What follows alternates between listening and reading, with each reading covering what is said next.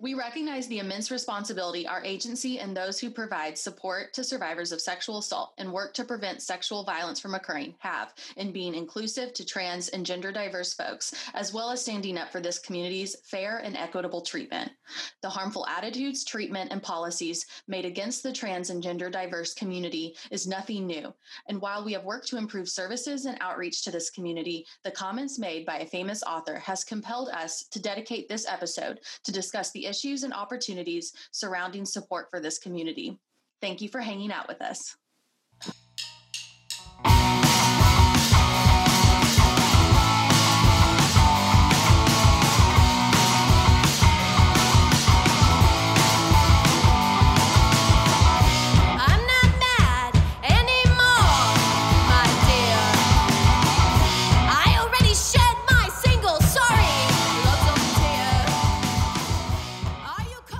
Welcome to Still Not Asking for It, a podcast brought to you by Hope Harbor, a sexual trauma recovery center. I am your host, Elena, and we have Mel G joining us again today, our producer. Hi. And today we are talking about the trans community, trans and gender diverse community, which has really been a focus of ours at Hope Harbor to outreach to, as well as train our staff to ensure that we are educated, and then also training our volunteers to ensure that everyone who would come in contact with client are prepared to provide the best treatment to this community. Would like to start out by noting that I am a cisgender woman, and just pointing out that that is where I'm coming from in this conversation. Same. I am also a cisgender woman. And so we don't want to put any words in the mouth of trans folks in any way. We are only presenting how we feel as an agency, how we feel as people in support and allyship to the trans folks in the queer community. And we realize that not everyone in the queer community is always as open to trans rights, as well as racial movements that are happening right now. Although the founders of Black Lives Matter and most official Black Lives Matter things are very inclusive to the trans community, not everyone that supports that movement is as inclusive. And so we want to be able to show that we believe that rights are intersectional, and we're including trans people in all of the spaces that they should be in.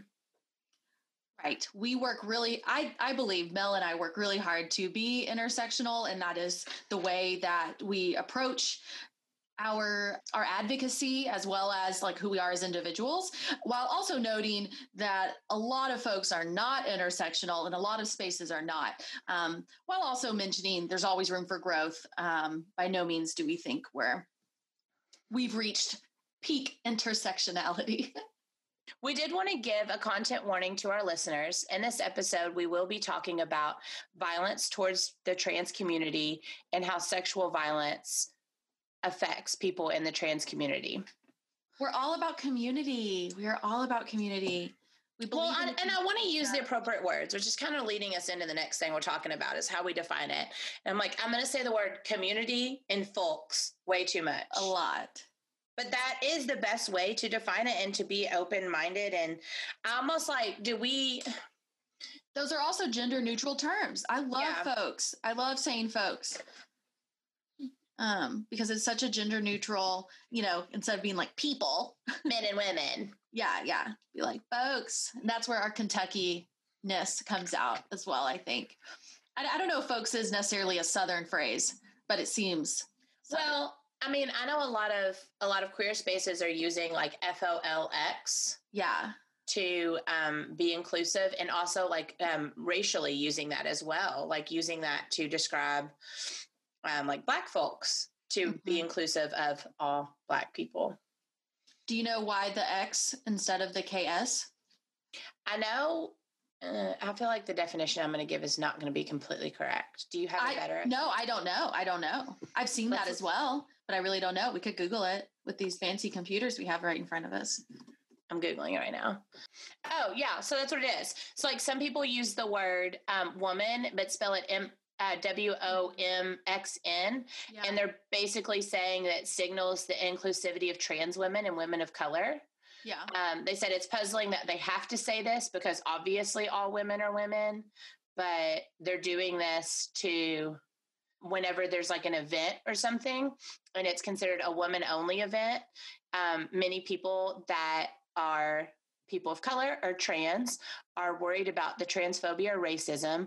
Whereas when you do a women only event with an X instead of the A, it would make it explicit that you are welcome. Yeah. So by analogy, I would guess that all folks, FOLX, are folks and would signify simply just the inclusion of gender variant people. Love that. I like the phrase gender variant as well as gender diverse. To be a like broad umbrella term, which are new like terms for me. For a long time, I was saying like trans and gender non-binary or gender non-conforming, while knowing that I didn't use those different terms, right? And for each individual, those terms do mean something very specific, and that by no means do we want to downplay or lump together identities.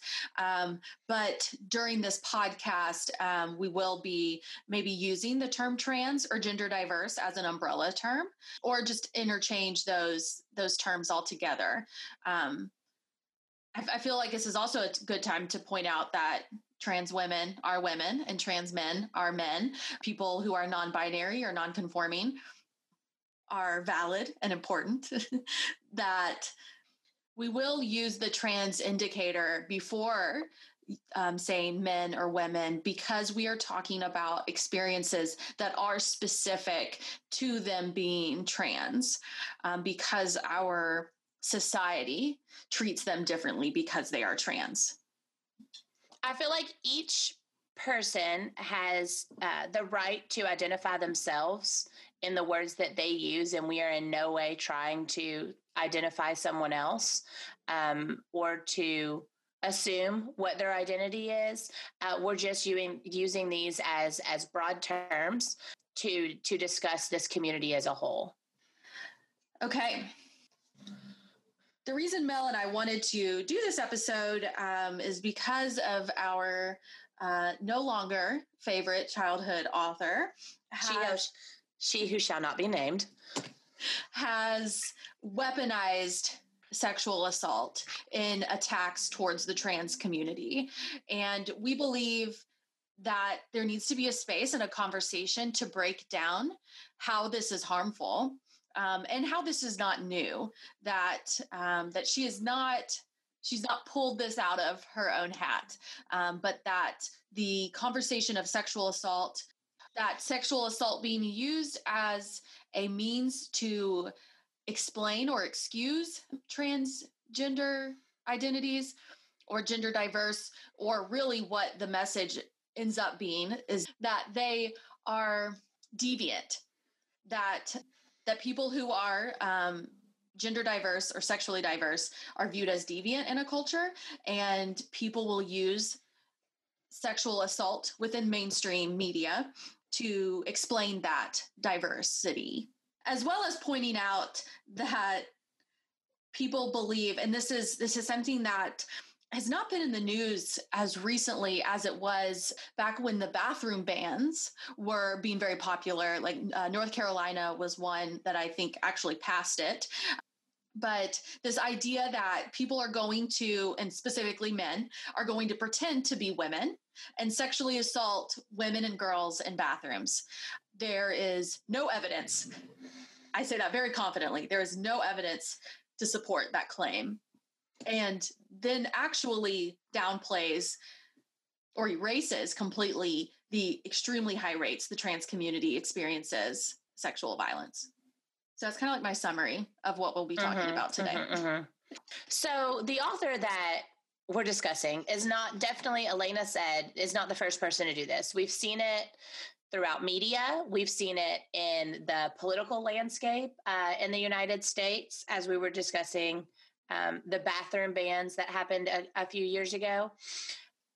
In this, that trans folks are only seen as these sexually deviant villains of sorts, or that people would utilize this. This was the free pass for like the creepy pedophile to parade around as a woman to do these things.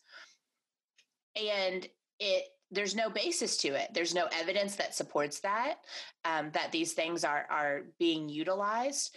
But in media, it's portrayed that this is happening, whether you're watching like CSI or Law and Order or whatever it may be, or reading a certain formerly good author's new works. They're portraying this thing of this mentally disturbed sexual predator as wanting to dress up in women's clothing to take advantage of women in what most women would consider safe spaces, bathrooms, changing areas, places that are men cannot usually enter. And that's how they're utilizing that. And there's no basis for it. And there's a long list, I think, of right, the harm that this creates, but to point out a few, is if this is people's only experience to the trans community, or if people already have negative views or misunderstandings about the trans community, whenever you have a renowned author or this very popular movie or very popular TV show portraying trans folks in this way, the damage is immense in our culture. Recently, Laverne Cox has put out a documentary called Disclosure on Netflix, and it is only trans people spoken about their trans experiences instead of other people speaking about them. And one of the things that I found very interesting is the actors were talking about the parts that they get, and they are either portrayed as a villain or a killer of some sort, and their reasoning behind that is their transness. A victim, how many of them were talking about that they were like victim number 25 or whatever it may be in a crime show. And then the wide majority of them were cast as sex workers, to be like the trans prostitute, who ends up probably becoming the victim, because I feel like that's every like New York City crime show. And so at least they're showing that there is violence against trans people, but in those same things, those same episodes, you hear very negative slurs and innuendos about them while their bodies are being examined, them talking about them in inappropriate ways and by kind of the heroes of the show. And also that doesn't even include how many times they're dead named in the show, how many times the things that are normalized that are so harmful to the trans community. And then our general population is only seeing those things and thinking, oh, this is the right way to do things.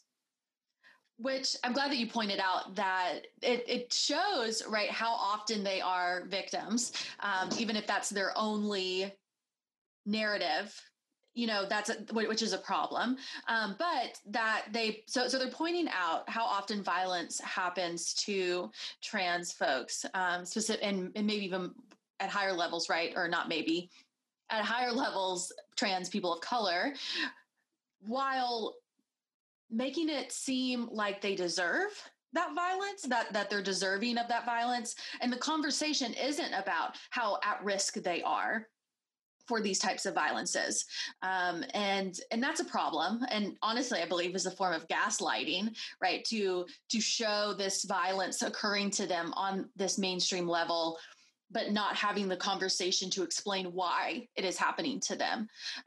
Instead, it is viewed as, or if there even is a conversation about it, it's because they were a sex worker and they deserve it, or it's because they were using drugs and they deserve it, which we see happens to sexual assault survivors of all identities, but at a much higher level when it comes to trans folks.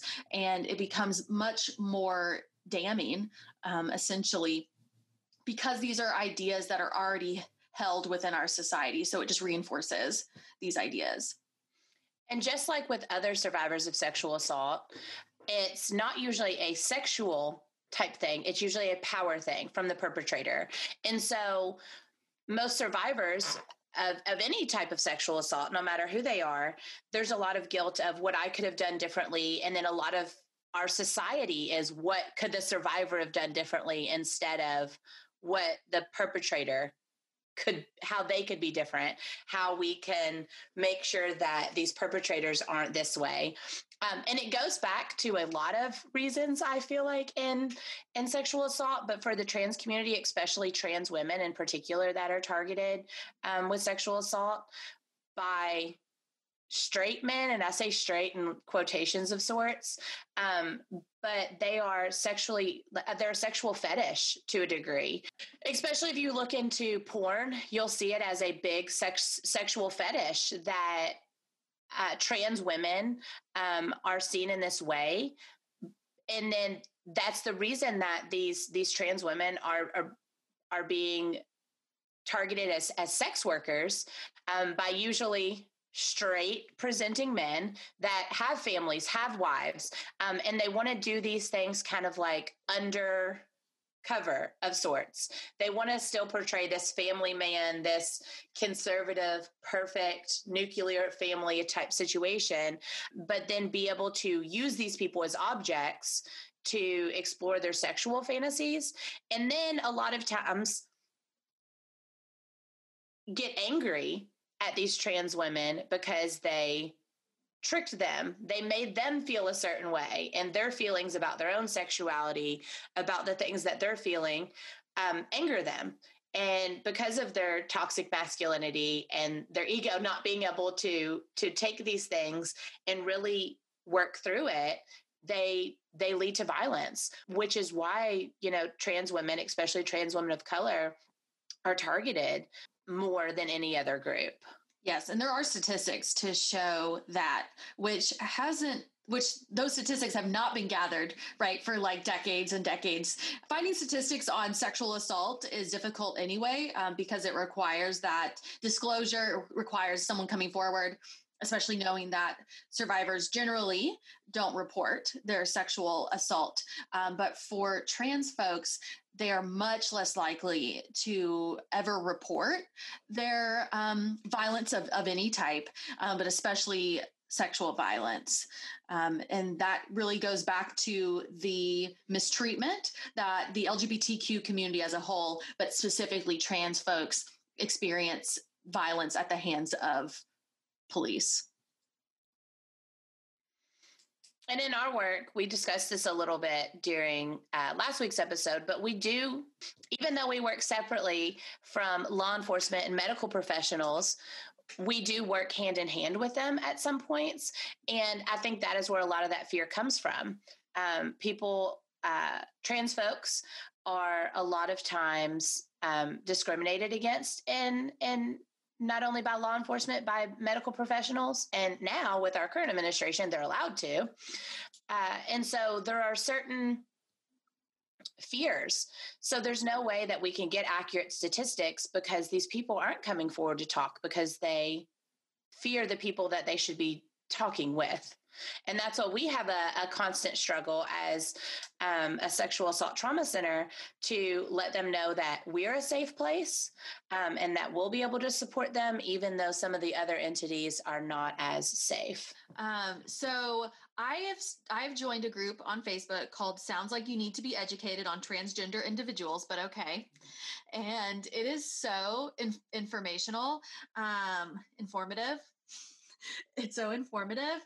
Like I was like, okay, so this is going to get overwhelming, but like, I really enjoy, so they have like very intense moderators that like you submit questions and then they're going to either say, this has been addressed in one of our, feeds, you can go find that or something. So like the questions are very, they're typically very specific or something like that has to do with the trans or gender diverse community that you don't often get to talk about. And I've learned so much. So I feel like, and I like have to like admit, so in my presentations, my LGBTQ plus youth presentations that I've done for different organizations and for Hope Harbor, when it comes to pronouns, I've made a joke about it, knowing that, or okay, maybe not knowing, assuming that I'm presenting to a bunch of cis people, that like they, them pronouns is like hard, right? Like we're like, oh, I don't get it because like they're only one person. Does this mean they're two people? Blah, blah, blah. Like the grammar freaks, which one I always point out that I have an English degree and I love grammar more than anybody. And like, we can do it. We can say they, them for, one person. But I would make a joke, and I feel really badly about this now, which was just total lack of my experience and lack of me doing, I think, adequate research. So I would say, listen, they've tried to make other pronouns popular, and it like hasn't really caught as much as much popularity as they, them, theirs has. Like Z, Zir, Zim, like I think that's it. And so I kind of made a joke out of it in those presentations. And I guess I'm using this as my apology. I also plan to apologize when I plan to out myself kind of whenever I present this again, that I assumed not many people used those pronouns. So reading one of the posts from this Facebook group, I now know there's like a ton of pronouns. Dude, like people have, there's so many. So like now I'm thinking, oh my gosh, like when we're at conference and we have those little stickers that say like he, him, she, her, they, them, like I don't know, maybe there were blank ones where people could write their own, but like that's really important because there's more than just those three options. Some people even used it as a pronoun for themselves. And they're like, oh yeah, that's fine. That's how I feel some days. And I was just like, I needed to see this. To see how many like people were using, these different pronoun options. But anyway, it's a great group. I've learned a lot for people to be educated by the trans community. So what I think is really awesome about this group, and the way I was reading something and somebody tagged this group, as like a sassy comment. That's why it's named, sounds like you need to be educated on transgender individuals, but okay. So it's led by trans and gender diverse people. And so they have rules where if a question is posed, that is, right, like asking, which they do this for any group, or like subgroup, right, within them. But they'll say, remember, this is rule number whatever. This is only open to trans and meta gender individuals for the first 6 hours. So they don't let any cis people. And the only way they know if you're cis is if you're like, because a lot of people announce themselves like she, her, cis, so only if you like out yourself will they know. But but it's a good place to learn from the source. Yes. Instead of people speaking for them. Yeah. And like that is something I've just never really seen. And so I think that's really cool. And then the mods will come in and be like, you're muted, like you didn't follow, rule whatever. And I just think like how important that type of environment is, right, for this community, because one, there's a ton of misinformation. People make up stuff, about the trans community, and then they don't always have this like space where you ensure your voice is heard, right? Like if you're in a physical group of people, it's very easy to be drowned out. You don't always get to talk, especially if you're not really loud or you're not aggressive. And I think oftentimes marginalized identities, especially if they're the minority in the group, is not going to push, for that space. And for no fault of their own, because they just, probably because they don't feel comfortable and supported. And so like, you're going to be right. Like, it doesn't matter if someone submits a comment at the same time as you, your comment is going to be there and people can see it.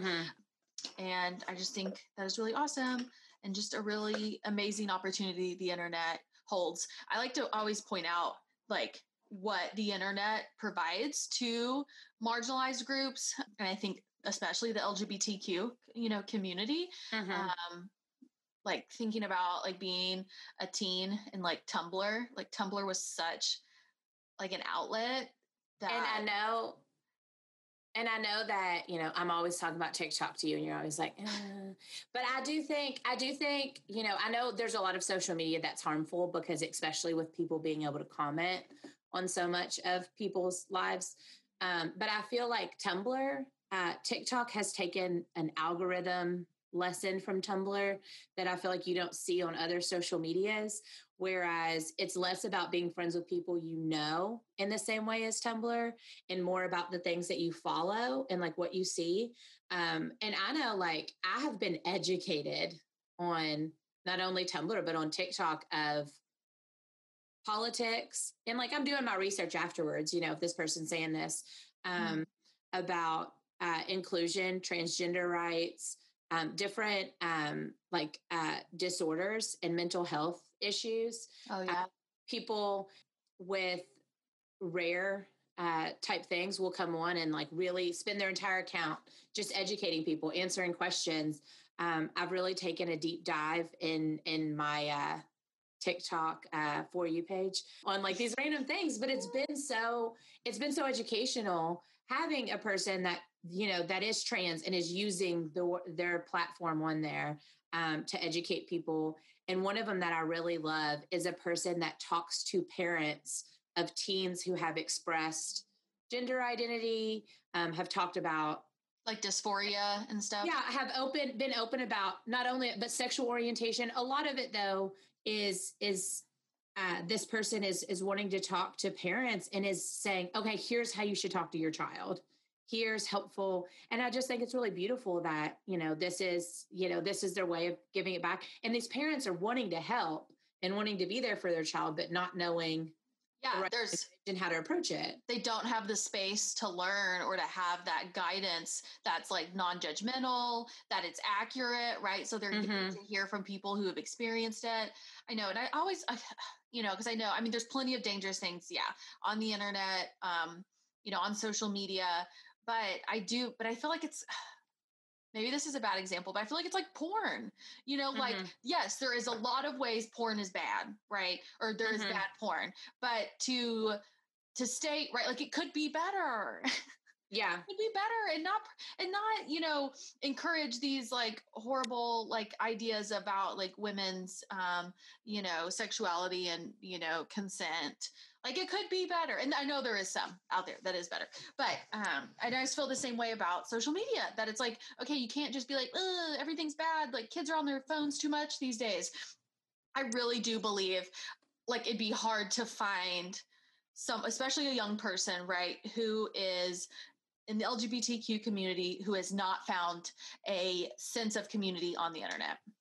Yeah, especially if they're in an area that is not an urban area or a more progressive state, city, whatever it may be. Like if there's a teen that's sitting in middle of nowhere, USA, Midwest, South, Kentucky. I just think about, you know, here they are and they're driving down the street and every political sign they see is conservative politics. You know, they're sitting in the front row of whatever church and, you know, they're hearing all these messages about themselves. Maybe their school, they're the only person they know that's like them. And it's like, how did they have their outlet? And, you know, the internet can be a beautiful thing for that.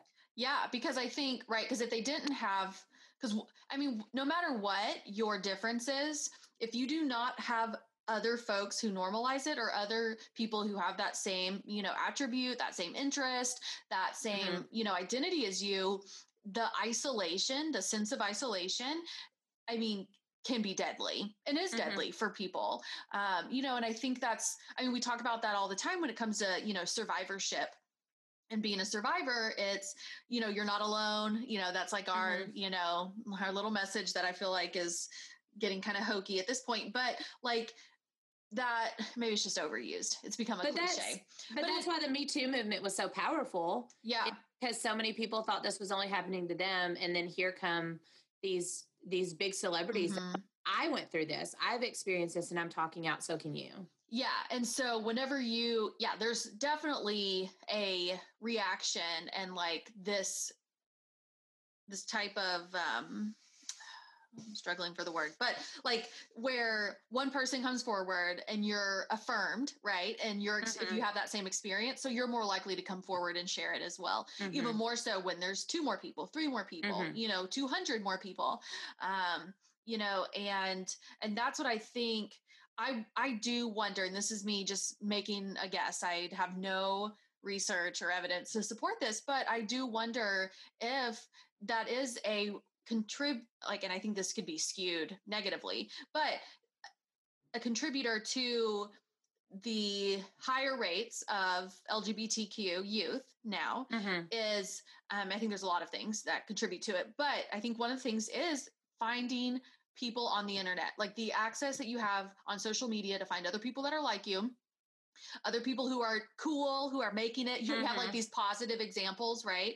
Of people who are like you, cause like being like a kid, like I just think of what Tumblr was for me as, a little bi baby. And it was just like such a big deal. So talking about LGBTQ youth, that is where the franchise about wizards and witches going to Hogwarts. Are we even saying no, she who shall not be named. Did you watch the SNL skit where Pete Davidson? Yes, I'll be honest. Loving it. I was a little nervous. Like, Laverne Cox is a national treasure. Yes, I was a little nervous when they're like, oh, and, to talk about, this author that we will not name, we have Pete Davidson. I was like, oh, this could go 2 different ways. I will say I am a Pete Davidson fan in the way that, like, I enjoyed Tosh.0, before he made that really ridiculous rape comment, where it's like, I know they're horrible, but, like, I think they're doing it ironically.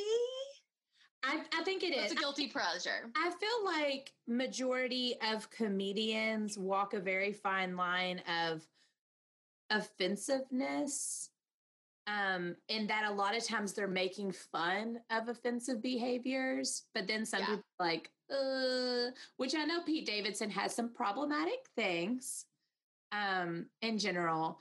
But I was very excited, and I felt like it was not scripted. I felt like it was just him going on it. And him making fun of himself for getting tattooed, like having, tattoos and being like, I'm just never getting a tattoo again.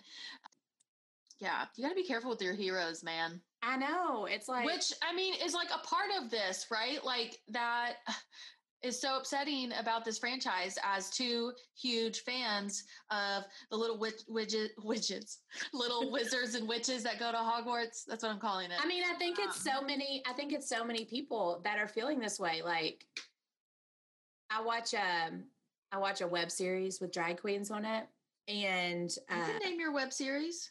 We can give them a shout out. With my girl Trixie Mattel, and she was just, dying over. Well, because of it was her. I mean, she was born in Wisconsin, and wherever Podunk, Wisconsin, that she was born. It was not. I mean, literally, her drag name is Trixie because that's what her stepfather used abusively to call her when they were a feminine boy. Yeah. So it's like, here was their happy place. Here was this thing that was safe to them, and now it's like, this is no longer safe. Yeah. And I think that's so true for so much of the LGBTQ community. This franchise was a huge part of the LGBTQ childhood culture. Yeah. Well, in general, it's like, I feel like fantasy, and I say this as a lover of fantasy, I'm not saying it as a negative thing. I feel like the fantasy genre, as an adult, I read a lot of like fantasy YA still, but the fantasy genre is an escape from your real life. When your real life is hard, it sucks. Here you go into this book, into this movie, and you experience this new world, and it's such a safe place. And so many fantasy genres, whether you're looking at things about wizards or vampires or fairies or whatever it is, they have a lot of gender non-binary characters. They have a lot of open relationships. They're doing things that the human realm isn't doing, it's a much safer place. Those authors are not afraid to like break into those, what our society would say are taboo things. and kind of go straight into them. And so I feel like that's where people go, you know, like your trauma is you get this escapism. Yes, it's self-care. It's self-care. Reading is disassociating to a degree. And I read this study on people who, it was like people who have been, who listed fantasy as their favorite genre of fiction. And it talked about how so many people have experienced some sort of childhood trauma, whatever it may be. And that's kind of, they liked the escapism of it because it was a disassociation. Interesting. So, that is really interesting. Yeah. And to have that safe space be taken from you. That also reminds me, going back to pronouns, apparently some folks use "fae" as a pronoun. I don't remember the other ones. And it's a little contentious, okay, according to this thread on, sounds like you need to be educated on transgender individuals, but okay. Because some people were like, well, that's a religious or a spiritual symbol. Maybe it's a good word in some cultures, fae are. Well, if you go into like certain pagan or Gaelic traditions, fae are considered a holy symbol. Yeah. So some people were like basically saying that's cultural appropriation, you know, and then other people were like, well, no, I think you can show respect to that. Like, you don't know what their religions are, you know? So my little fancy heart got real excited about that. Like you know, I've been trying to get you to read some fae. I know. I should, hold on. Fae. I want to remember what the other ones are. That's very interesting. Yeah. Dude, there's so many. And then some people made up their own. They're like, my name is this, and these are my pronouns, like to their name. And it was just like, dude, like, why not? And I think that's what's so awesome about language. And, you know, I think this could happen in any language, but like, you know, people were like, how do you talk about, like, how are you gender neutral in languages that don't have that gender neutral option? Yeah. Okay. So they're called neo pronouns. And fae, fair. So Faye went to the park. I went with fair. Fair self. Faye, fair's fair self. It's beautiful. No, it's and I knew you would love it because I only really know about Faye because I talk about my love for Maleficent. Sarah J. Maas, who also cannot come out and say harmful things or I'm going to be devastated. It would just be totally different if she who shall not be named, like, made a mistake, right? Was like, oh, wow, I didn't realize that was hurtful. Like, thanks for pointing it out. Or even if she got a little testy, right? Of like, oh, you can't do anything right these days. But it was like, homegirl is like dying on that hill. Oh my gosh, dying on this hill. It really could be an educational point, you know, where this person, yes, I do think there should be certain societal consequences to someone when they're using hate speech. But what if that person then goes and educates themselves? Like, oh, you know, like this was so harmful to a group of my fans, my followers, whatever. I really need to look into this. Like if, you know, instead she had said, you know, I'm going to do some research. I'll get back to y'all. And reached out to people, talked to people, did research, tried to go to whatever it may be, talking to a therapist about it, really getting some life experience, and then coming back and making a true and genuine apology and trying to work on it. I think they've been given the option. I feel like, I mean, you know, like, would she have been given the backlash that she has if she would have made a mistake? I don't think, no. Honestly, I don't even think this black backlash, I thought it was a big deal for SNL to include it. I don't know if you've talked to people about this issue. Like, they're like, oh no, I haven't heard of that. And I'm like, no, it's people that, I mean, we deep dive into this stuff all the time. I follow, it's the accounts I follow, I follow, share. Yeah. Right. And so, but it's like, I don't think she's really being canceled. Like, you know, no. I haven't heard of. Are people boycotting Universal Studios right now? Right. Convenient for her. We ain't going anyway. I feel like we did look up how much money she gets from that. Didn't we try to, I was with somebody where we tried to look that up to see how much. I mean, I've wanted to, but you know, I've made so many plans about when my child turns 11. I know. I think we can do things, right? But as long as I don't buy any licensed material, we're good. Dude, and there's all kinds of stuff out there on Etsy that isn't licensed. Listen, I can craft. I will say we can DIY some stuff. I did want to buy the picture books for my goddaughter, but I can find those used by now. I know to some people that's still that's still doing it. But you know what? Your gay friend gets free chicken sandwiches from Chick-fil-A.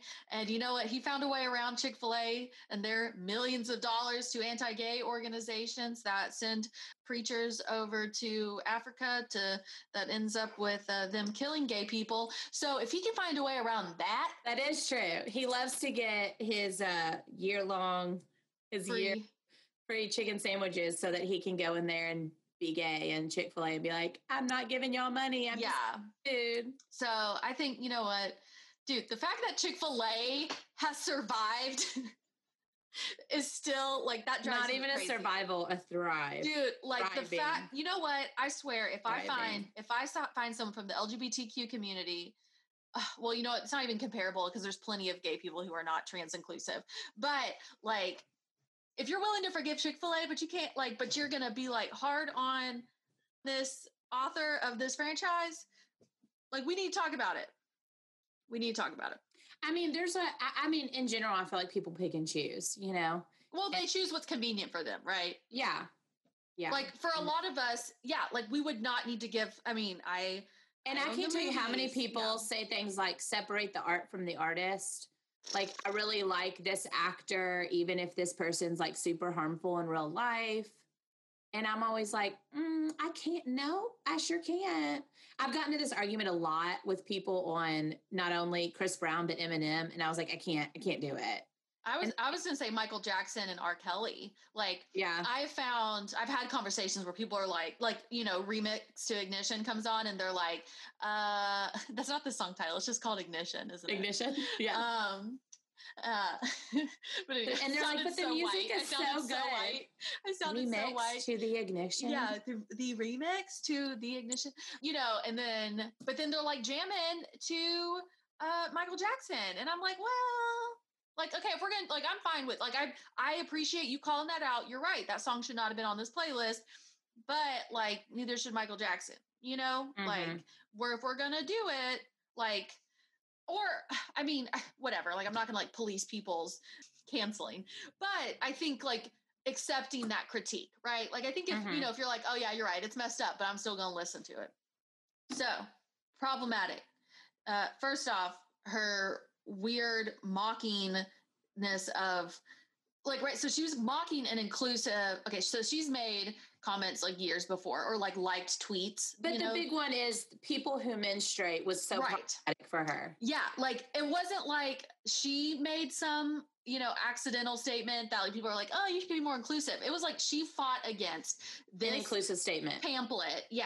This pamphlet that said people who menstruate and acted as if that was erasing women. She's also been in favor of transgender bathroom laws. So yeah. Which that was super shocking to me to read in that letter that she wrote, or her blog post that she wrote, that I don't really encourage anybody to read it. One, it's for someone who can write and make millions of dollars off books. This blog post was so convoluted and messy and had no clear point. It was how could you, someone who writes so well, write so badly? It came off as a drug-induced rant. That's really what I read it as. Someone who was on some sort of substance, whether they just got super drunk or something and were just angry typing on a computer and then just send. And there's no editing. I think for anything, it shows how flimsy, I don't know, for better word, lack of a better word, just how pathetic her argument is, right? She couldn't even make a good argument, but she talks about the bathroom laws in there, so she lives in Scotland. I didn't know that was I don't know. I guess I that was my lack of worldly politics, but like, you know, I knew that's a thing in the South, right? Like, I think it was maybe presented in Kentucky's legislature. It wasn't passed the way like it was in North Carolina. I'm only using, I know there was other states, but that's one that I know specifically. And, you know, and so it's like, whoa, like, you know, I can sometimes be guilty of this idea that like these racist, these discriminatory policies are like a Southern redneck thing, you know, and sometimes I know that there's rednecks all over the place. Maybe I shouldn't use the word rednecks. I know that there's conservative people who have conservative discriminatory values. I feel like we're both like starting and stopping, and then we're like, as we say something, and I feel like as I'm saying it, it's sounding good, and then as I'm going on, I'm like, I mean, but maybe this is what it feels like to be talking about something that we can't personally identify with. Yeah. You know? But I think maybe we can convey that in this episode to show, like, to be like, hey, honestly, like, we recognize we sound like we're just we recognize we're spouting off statistics, but like, that's what it sounds like to try to authentically talk about something that you do not personally experience, right? Like, we recognize this is an issue. We want to bring light to it. We recognize a platform that a white cisgender person has. I mean, especially knowing that our coalition, our movement is really dominated by white cisgender women. And so like, we need to have these conversations, and we're going to have to acknowledge that we're uncomfortable, and that we don't, and not uncomfortable in the way that trans people makes us uncomfortable, but we do not want to misrepresent anything, and that we're like tiptoeing around these conversations and these issues. I don't know. I'm like really just feeling conflicted about it now, because I feel like you kind of pointed this out with the Black Lives Matter episode, you know, of like, I you know, like you had all your articles, you had all these things like to try to, you know, like bring in this information, because we as white women are not able to bring in that information or that experience. And I was kind of like, nah, we got it. We can talk about this. Like, we're fine. And I'm realizing in this moment, I do not feel fine. We are not okay. We're not okay. And I think, right, like, can be gone to say like the importance of this, like, I don't know, like cognitive dissonance, maybe of like really thinking through what power our words have, and being considerate, being conscious of that, without being like, hey, you're a trans person, why don't you come talk to us, you know? Yeah. Because I think there are plenty, right, like of great podcasts, of great, you know, you'd mentioned Disclosure, like great opportunities to hear. Okay, maybe not plenty, but they're out there. You have to research for them, but they're out there. Definitely check back for more episodes. Follow us so you can stay updated for when we release episodes. And remember, we're still not asking for it.